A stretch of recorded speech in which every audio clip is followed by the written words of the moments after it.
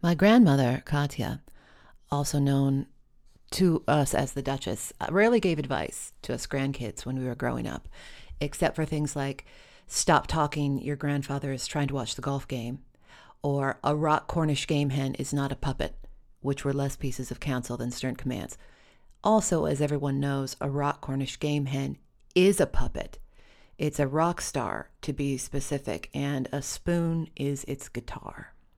But for some reason, when her mother, our great-grandmother Bobby, was around, Katya would get surges of desire to suddenly impart counsel, and when it happened, you sat still and listened if you knew what was good for you. It was Easter of maybe 83 or 84, and all the cousins and aunts and uncles were gathered at the grandparents in Iowa. But it was regular Easter and not Russian Orthodox Easter.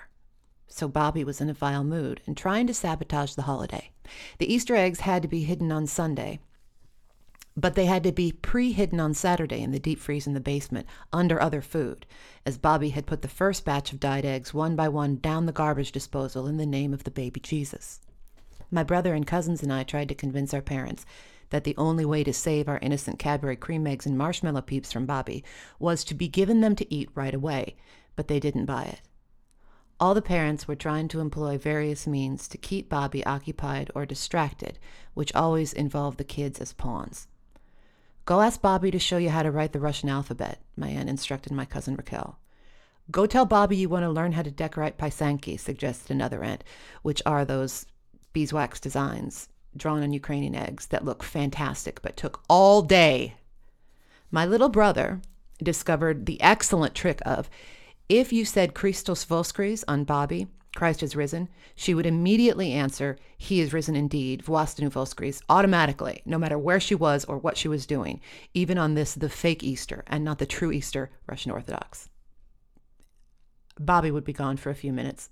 Have you seen your great-grandmother? My mom would ask. Hold on, my brother would say. Hey, Bobby, Christ is risen. Vostanu Voskris would come down inside the main floor bathroom. She's in the bathroom down the hall, my brother would say. The toilet would flush and Bobby would come barreling out angrily. When I am dead, she would announce to the world at large, you will to be thinking of me and feel rain falling. That is me in heaven. I am spitting on your head.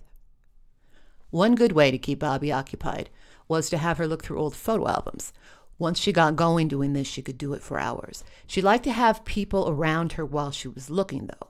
So if she ran across an old photo of a person she didn't like, which was invariably, she could tell somebody else all about them.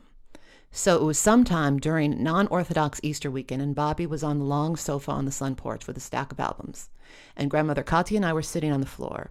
And Katya decided it was time to start imparting grandmotherly wisdom about boys to me, to my great horror, as something she had never done before. It was only because her mom was there. There are many, many, many boys, she informed me. And you need to very carefully find out what they are made of inside before you make up your mind about them.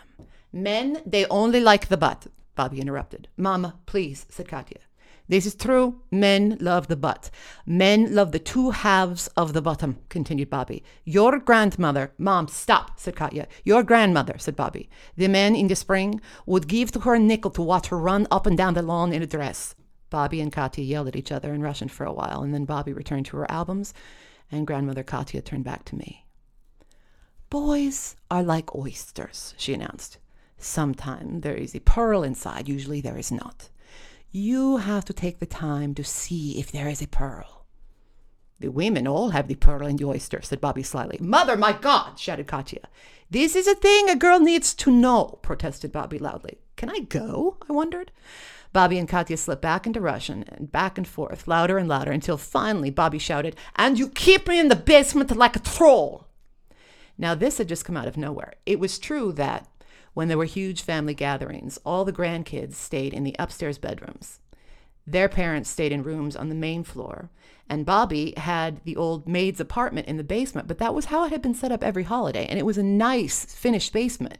The maid's room had its own bathroom and a tiny study room attached and even a little half kitchen.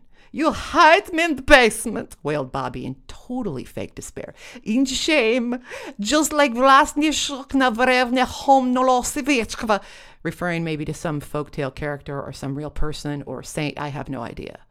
My bedroom's in the basement at home, I offered. There you go, Mother, said Katya. Bobby was undaunted.